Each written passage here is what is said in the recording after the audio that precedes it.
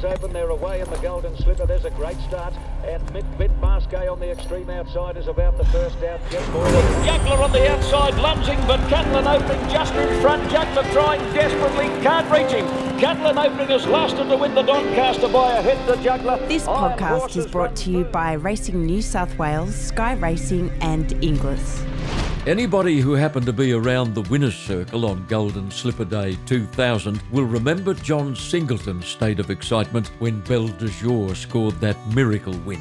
We can expect a similar reaction on the 17th of October if Libertini happens to win the Everest. Singo races the mare with his old mate Gerry Harvey, who would probably be the more conservative of the two in the event of a win. Libertini proved in the Premier Stakes that she's right up to the task given a dry track. Her 5 wins have all been on good tracks, her 5 failures have all been on soft tracks. Singo, Gerry Harvey and trainer Anthony Cummings will be closely watching the weather as the big day draws near. Former Victorian jockey Regan Bayliss has the prize ride on Libertini and is fully aware that an Everest win would consolidate his new career in Sydney. Libertini is striving to become the first mare to win the Tab Everest. She may well reach the summit as long as the rain stays away. If genetics count for anything at all, Campbell Rawiller had little choice in his career direction as a professional jockey. He's the son of 3-time Sydney Premiership winner Nash. He's the nephew of multiple Group 1 winning jockey Brad Rawiller. His grandfather Keith was very successful on the flat and over the jumps.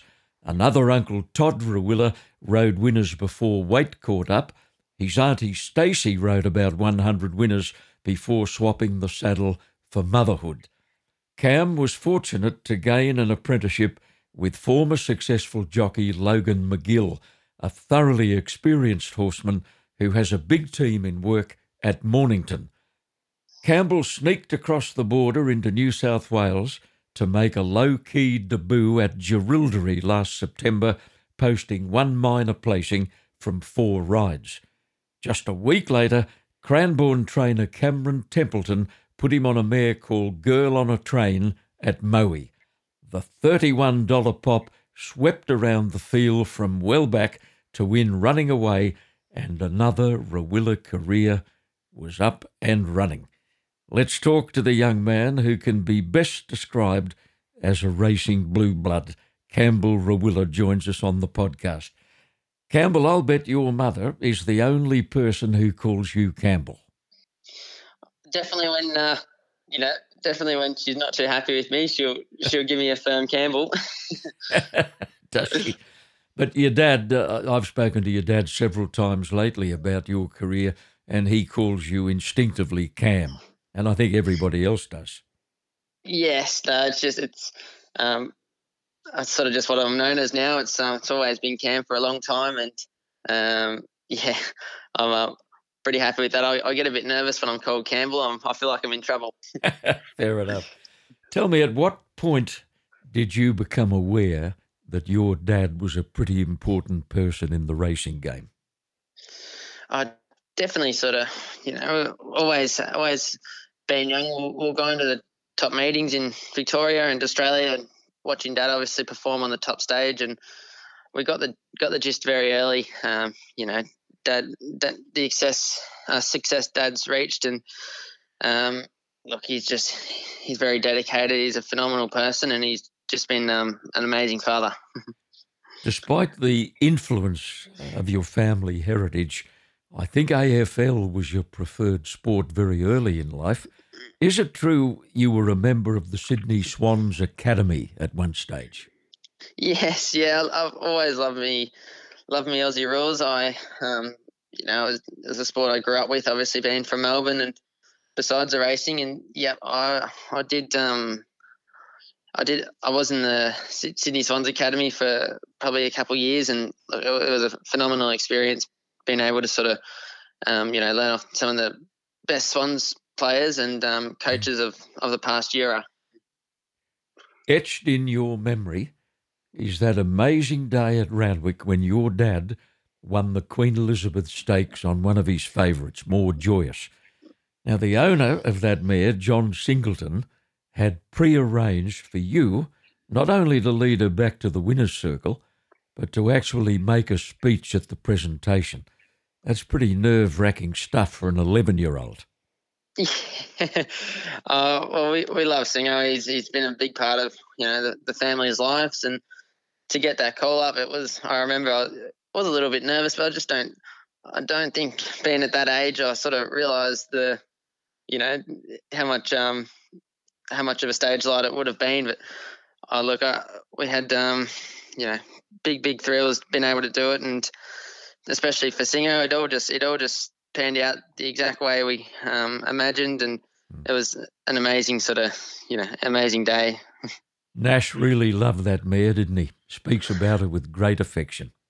He does. She was definitely the second wife for a long time for next to Mum.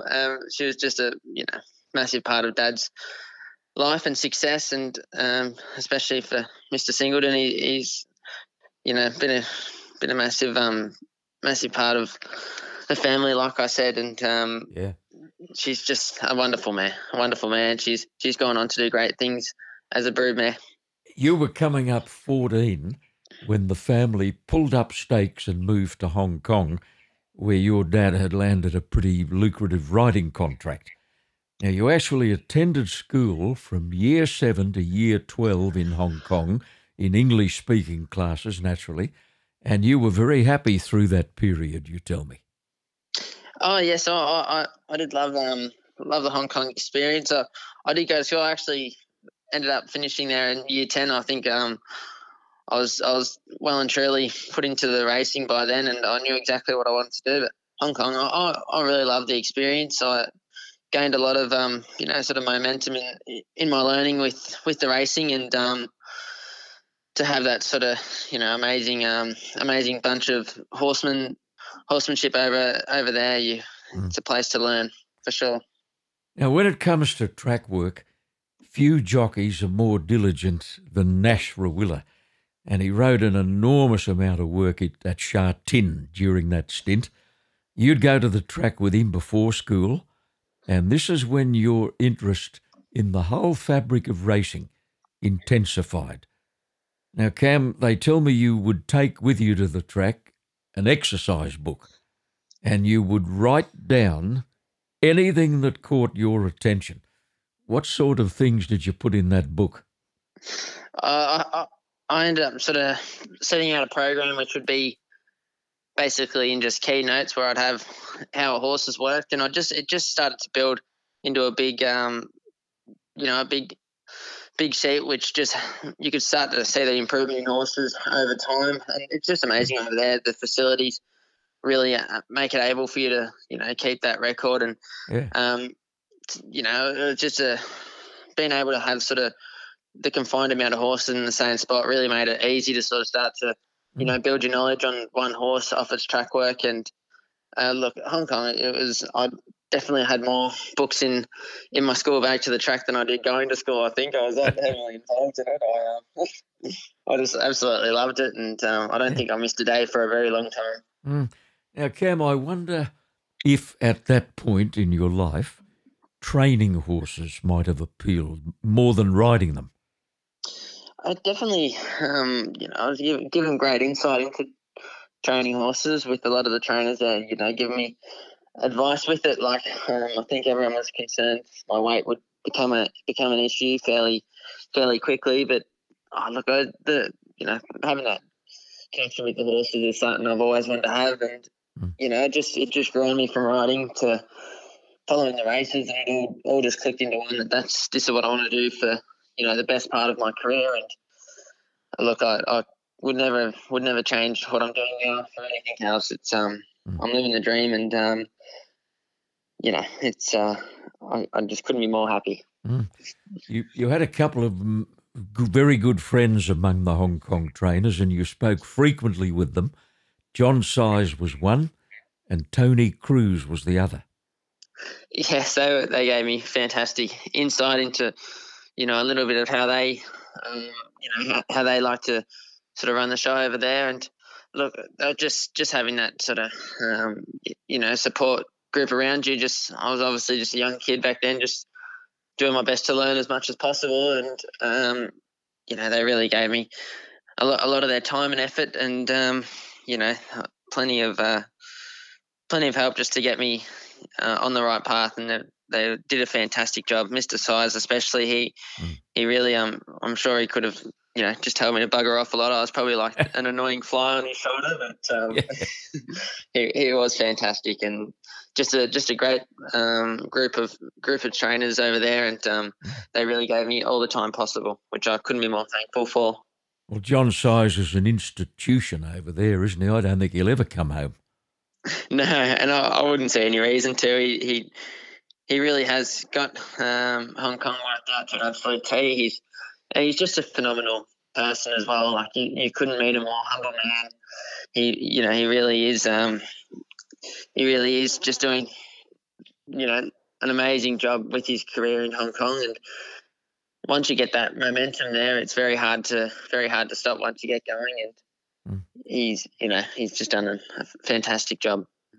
You had another good mate there among the leading Hong Kong jockeys, and you found him to be a very warm, a very friendly and a very humble person. And I'm talking about Joey Moreira. You've got great regard for one of the world's best jockeys. He's just phenomenal in every aspect of life. He's obviously had a very tough upbringing, and it just hasn't changed him as a person. He's always just so humble to everyone and just gives all his time for whatever thing you need. Like he's just amazing how he does it on the racetrack and who he is off the track. You just couldn't find a person like him. He's definitely one in a kind. Like most Australian jockeys, Dad found it pretty tough going early days in Hong Kong, and his style got him a nickname among the locals early in the piece, which he found pretty hard to shake. Now, the locals called him, was it Chow Fun? Chow Fun, yes. What does that mean? It means fried rice, which was the reason they called him fried rice was because they believe he looked like a traditional chef with a wok cooking up fried rice. How they flick it in the pan, and I'm sure Dad would say it himself. He's been called plenty of worse things, so I think Chow Fun stuck with him, and he was pretty happy with it. So you're talking about Dad's arm action when he's riding a horse out. Just the vigor, yeah, definitely the arms and the vigor. He picked up that nickname fairly early, and I think by the time it got to later on in Hong Kong, I think everyone knew him as Chow Fun. It was never Nash Rawiller. Yeah, he was never offended by it, was he? No, he loved it. Yeah. Well, Nash is an old-fashioned jockey, Cam, and by that I mean he'd rather be offered a ride than chase one. Now, that doesn't work anymore, as you know. If you're not, 2 steps ahead, you just get left in the dust these days, and managers do the work for most jockeys. So you set about drumming up some business for your dad in Hong Kong, and to a degree it worked. What did you do? How'd you go about it? Wow, just watching a lot of the other jockeys, how they operate in Hong Kong, was something Dad just lacked, because sort of coming from Sydney, he sort of was obviously, he was champion jockey. He was never having to really chase the rides unless it was a Group 1 ride. And for that, he picked them up pretty quickly. But in Hong Kong, it's sort of, you go over there like an apprentice, really. You really got to make your own luck. And for Dad, he's always sort of, let his actions do the talking. But at the stage of Hong Kong, you really got to, promote yourself. Zone into doing your best to give yourself every opportunity to get on the rides. And, Dad went over there very quiet, and he was riding work for a lot of the top trainers over there. He was sort of just using him as a track work rider more so. And I just said to him, you're going to really sort of pick up your momentum with your class 5s, your class 4s, where you'll just start to, get your momentum. And we really sort of zoned into focusing on just, speaking to the local trainers a bit more and just building yourself a bit more connection. And that's sort of what he did. We, obviously just from watching the track work, you could see horses which would, just have not really much of a name come out and gallop real well and maybe drop in class, and you wouldn't have your top jockeys looking at them because they haven't got the form, and that's just the horse's dad said, look, I'd love to ride it. And very early on, he got on a couple of horses similar to that, and they came out and won at sort of an unexpected go. And from that stage, one local trainer got a win with Dad, and then they all started to follow along with him, and then he sort of got the Chow Fun nickname, and they loved it. And he's that's how he really got himself going. And trainers like sort of Danny Shum and Chris So, they gave him them opportunities early, which really got him going. You were a member of a riding club during your time in Hong Kong, and you actually had a pony there. So you spent a lot of time in the saddle, just learning the basics and balance and poise and all of those things that hopefully will come naturally. Yes. And it was always, obviously, it was always to be a jockey in the long run, but I was never going to ever start my riding career if I wasn't a horseman.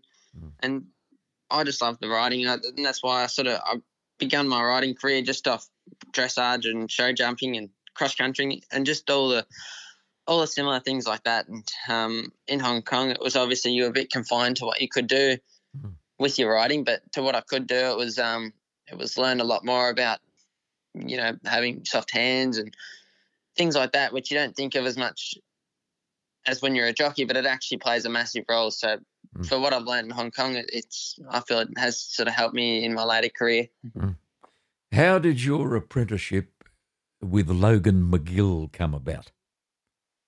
Well, Logan, I didn't really know Logan too well before I obviously started my apprenticeship with him, but some very respected friends of the families and mine, they couldn't have suggested Logan, more to me, and like it all sort of began with me. Obviously, I hadn't ridden track work at this stage, and I just really needed that sort of one-on-one education, and that's where Logan was just the perfect person for me. He's taught me pretty much everything from being really hands-on at that stage. Obviously, Dad couldn't really ride track work at that point as he was suspended, and Logan, he's been a massive part of my upbringing into racing, because he really has taught me a lot of what I know with the horsemanship side of racing.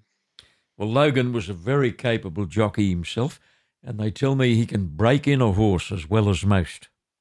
He can. He's got every aspect of horsemanship and racing, and for that, I really can't go wrong as a mentor and a boss. He's just really brought me on wonderfully, and yet he's for how he gets a lot of horses which have sort of been sacked off the bigger stables for that, being too difficult and all, and they'll end up being show jumping ponies after they're finished racing, because he really does just bring them back to earth and gets them going.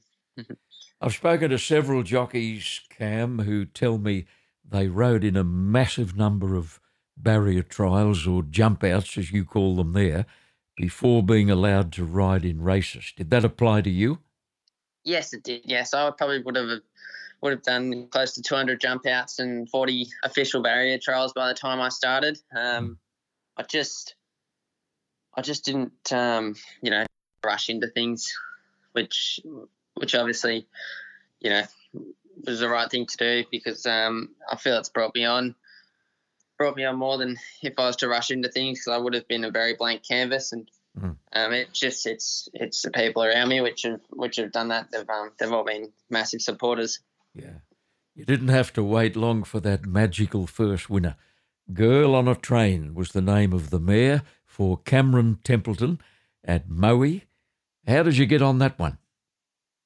Cam Templeton. He's sort of called Logan and just said, look, I've got, obviously she's a great apprentice ride, this mare, and she'll be a great one for Campbell. She probably won't do too much on the day, but she'll just give him a good experience, and that's how it sort of come about. And big thank you to Cam. He obviously gave us a good crack early, and it was amazing. I had the family there on the day, and it was a big surprise and big thrill. You came from near last, I think, and she swept around them, didn't she?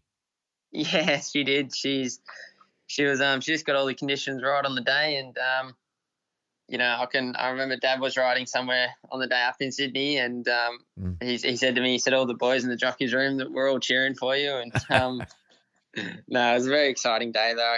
Won't forget it ever. Yeah. Now, following his Hong Kong suspension, Dad actually kicked off again in Victoria briefly before resettling in Sydney. Now, last October, you and he rode in the same race at Bendigo, which generated a lot of publicity. He ran second and you ran fourth. Cam, that would have been a bit hard to cop. Yeah, it was definitely a tough pill to swallow, but it was amazing. Like I can remember driving up, and he had one in the Bendigo Cup actually, and we weren't in the same race, and till the night before he picked up a ride, and he actually ended up getting his Bendigo Cup ride. It got scratched, so he came up for the one ride, and it was amazing. It's just sort of see how Dad operates, and just to be able to be in the gates next to him, it was something I'll never forget. He's a big role model to me. A 5-year-old gelding called Brilliant Concept, trained by Matt Williams, is no champion, but he's a very special horse to you. You won a benchmark 64 on him at Ballarat, and then came the one you'd been waiting for, a benchmark 70 on the Sandown Lakeside track. And it was your first city win, and you thought you were Nash Rawiller. Most definitely did.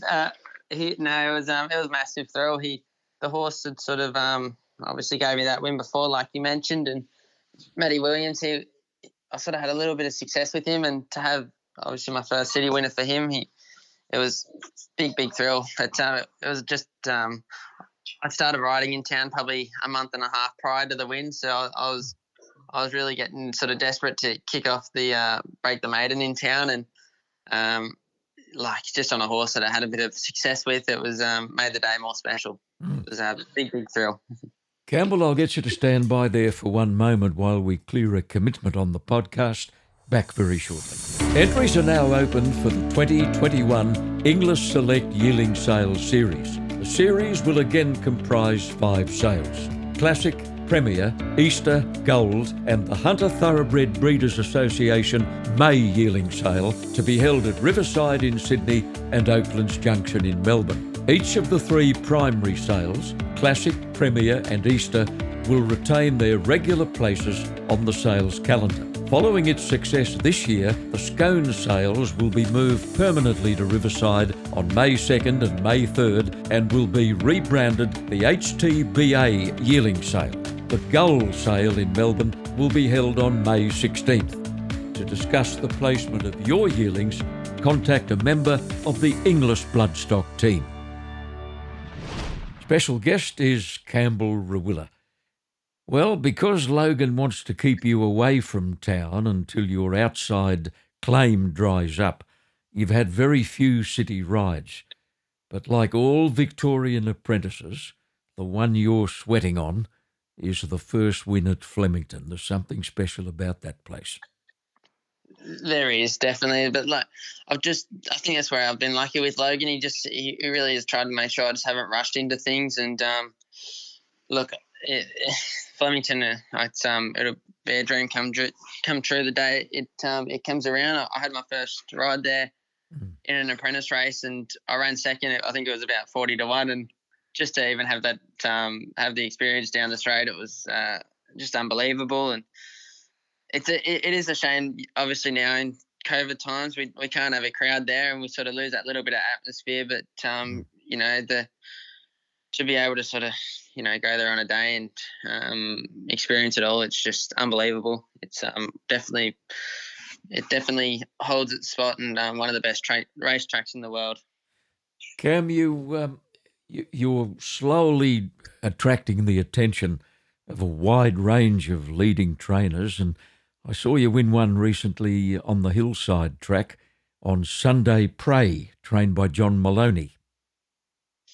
Yes, Sunday Prey. It was a bit of a surprise as well, but John Maloney, he's known the family for a long time, and look, my auntie Stace, she does a lot of his media work, and look, it's just obviously not rushing into things as much. I don't want to just get into the pattern of just riding in town and that's it. Like quite a few apprentices sort of do, because once they lose their claim in the provincial, it gets tough. But I really just want to focus my next sort of 4 to 6 months just on going through the provincial grade, and once I sort of really start to focus on town, that I'm 100% ready to go. And it's all going really well at the moment.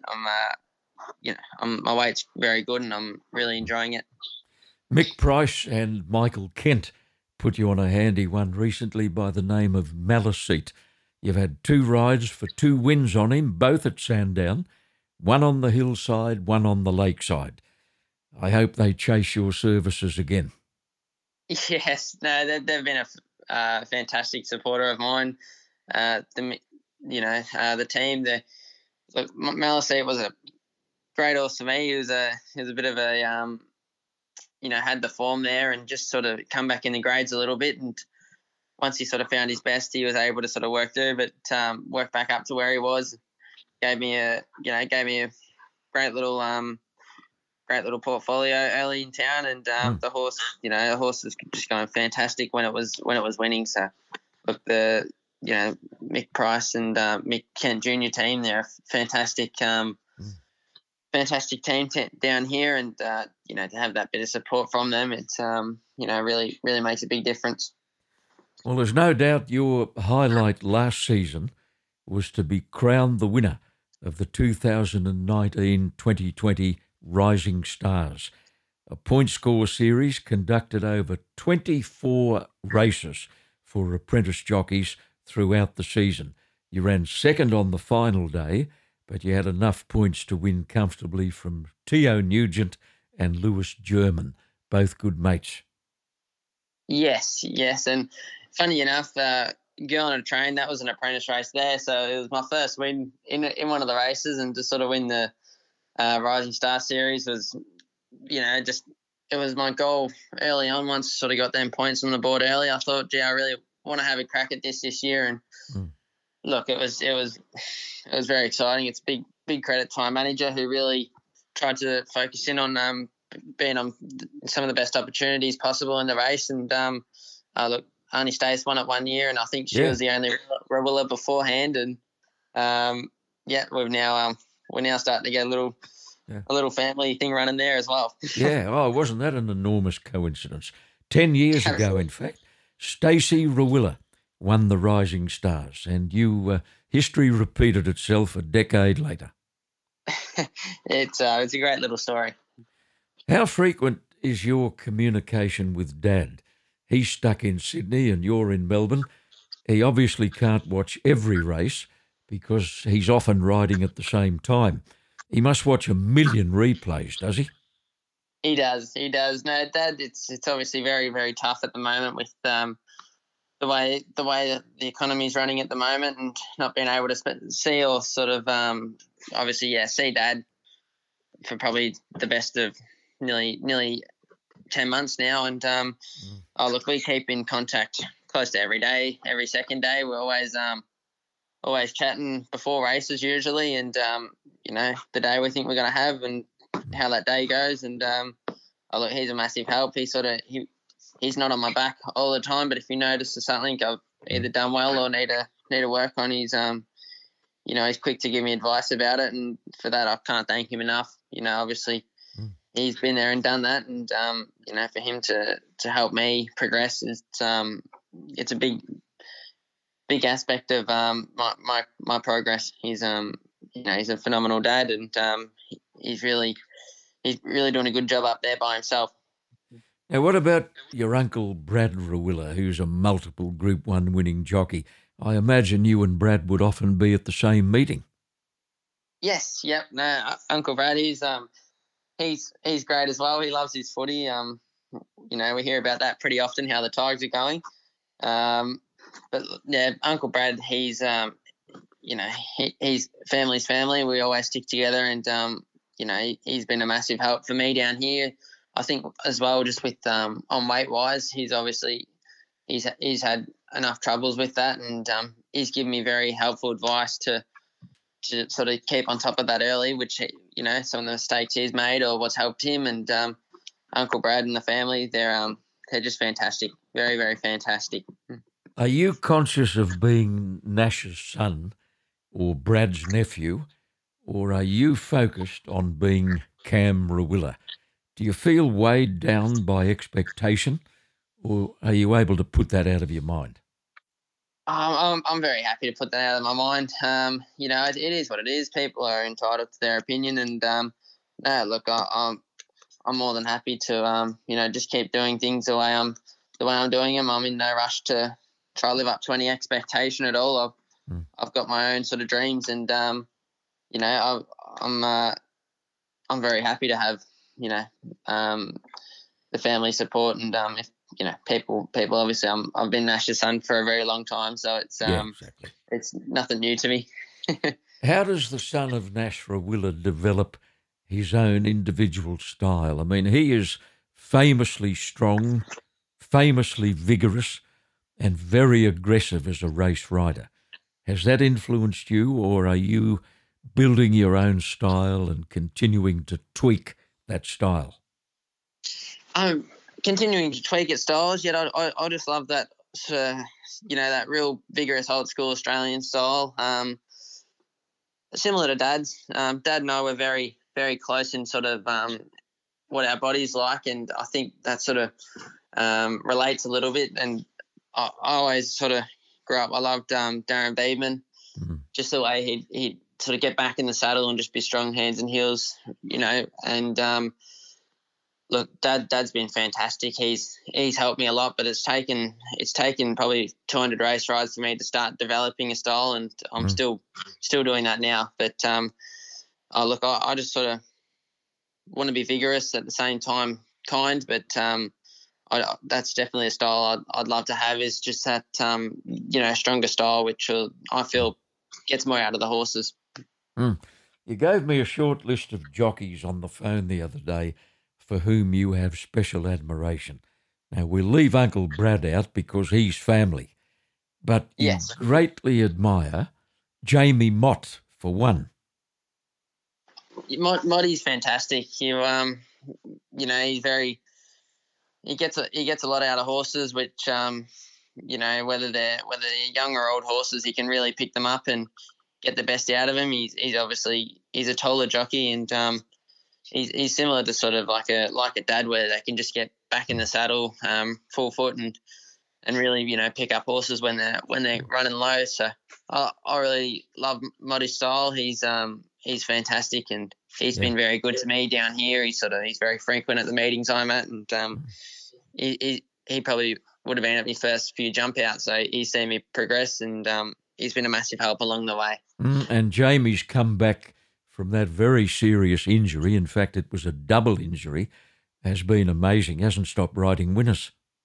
No, he's a very dedicated person. He's very tall too, and for that, I think a lot of people thought he might struggle coming back just from that injury. And his dedication, second to none. He got himself back, and I think he rode maybe 55 on the weekend. He's phenomenal how he does it, and he's a big role model for me down here. He's You mentioned Billy Egan, you mentioned Daniel Stackhouse, and you gave Harry Coffey a big rap to me on the phone. Yes, Billy's fantastic. He's a big help for me in the jockey's room. He's very he's another very strong styled rider who's gets a lot out of horses, and Billy's very, very straight to the point, which has been good for me.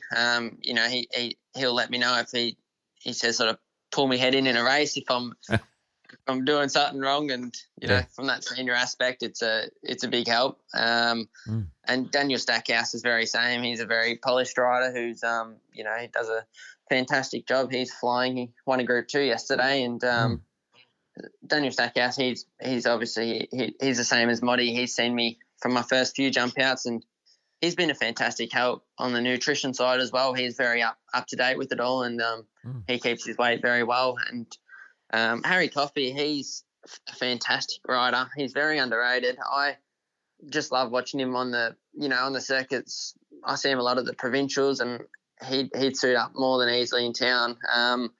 But just the way when he's riding with confidence, he's the best jockey in Victoria. He's just fantastic how he can really read a race, and he'll just ride everything for luck and get the luck just about 10 out of 10 times. Well, Cam, you've been turning up all over the place lately. I've seen you at Bairnsdale, Swan Hill, Wangaratta, Donald, Warwick Nabil, Moe, Murtoa, Seymour, and God knows where else. Now, you bought yourself a new Mazda 3 not long ago, and you've already piled on big mileage. Yes, I've done about 37,000 Ks in that, and I think 4.5 months, and I had a suspension in there as well. So it's no, look, we definitely clock up the Ks very quickly in Victoria. I really enjoy the driving though. Like it's a bit of a wind down for me. And look, if you don't like the driving, you're in a bit of trouble in Victoria because there is plenty. Yeah, you're in the wrong game. Exactly. There's a lot more driving than there is riding. Now, prior to buying that Mazda, your mum, Sarah, drove you all over Victoria. Mums do those things, don't they?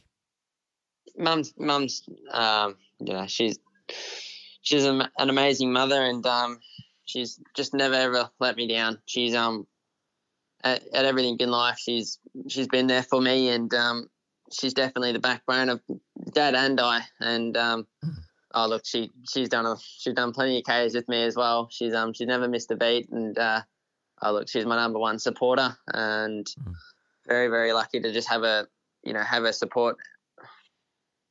Now, very lucky. She's become accustomed to your dad riding in races over a long period of years, but she still gets a little apprehensive where you're concerned. Absolutely, but no, she can enjoy races now. I think early doors, Mum and Dad, they're a little bit shaky of probably some of my manoeuvres, but no, look, I definitely, I think it's just it's a mother's reaction to anything. If you see a family member in the sport, which is where they're at risk, I think it's definitely the first reaction. But no, look, Mum's very she just enjoys them now, and she knows it's what we both want to do and love so passionately. And look, there's risks in everything in life, and if you're doing what you love, well, then you can't go wrong. Well, you're no longer the little kid running around with an exercise book at Sha Tin track work, bending everybody's ear. You're now a professional jockey in one of the world's toughest precincts, and this is where the Rawilla grit and determination will kick in. No, exactly. It is very tough in Victoria, especially at the moment. I think Michael Rudd might have said the other week, like from when he's come back from riding overseas, he's even noticed it's probably the toughest it's ever been. And look, it's just like I said earlier, it's just the supporters around. They've been fantastic, and look, I'm in no rush to anything. I'm just very happy in the way things are going, and look, I love Victoria. It's a lovely place, and the riding's been fantastic. So it's all going really well. Cam, I don't know that you'd be aware that a father-son combination quineled the Lismore Cup in New South Wales recently, 24th of September, I think. Andrew Gibbons, father, nosed out his son Dylan after a titanic tussle all the way down the straight. Now, goodness knows when you and Dad will clash in Victoria or New South Wales, but it'll happen. And like Andrew Gibbons, your old man will be doing his best to smack your bum. Yeah. No, Dad's. I can remember in Hong Kong one day we had a running race, and he let me be in front the whole way until the last 50 metres, and I was thinking, gee, I'm going good here, and no, he wouldn't let me get it easy. He went straight past me at the end. Yeah, he can run a bit, can he? Oh, he can run. No, he's got legs of a as a 20-year-old. He Goodness can me. he's a phenomenal athlete, Dad. But yeah, he's I think it's a Rawiller family. I think it's just that that competitiveness. We're not gonna, if we're gonna lose, we're gonna make sure there's 110% thrown at whoever beats us. So that's the way it is. It's a very competitive sport, and we're very humble to the winner, but we love winning. Hey, we might organise a sprint, a jockey sprint for charity up here in the very near future. We might have something on Dad. Yeah, I think he'd definitely be a trusty. He'd be a trusty place chance for sure. But he won't let you down. He'll throw everything at it. Great, Cam. Been a delight having you on the podcast. Congratulations on how far you've come in a short time. 75 winners in your very first season. Certainly augurs well for the future.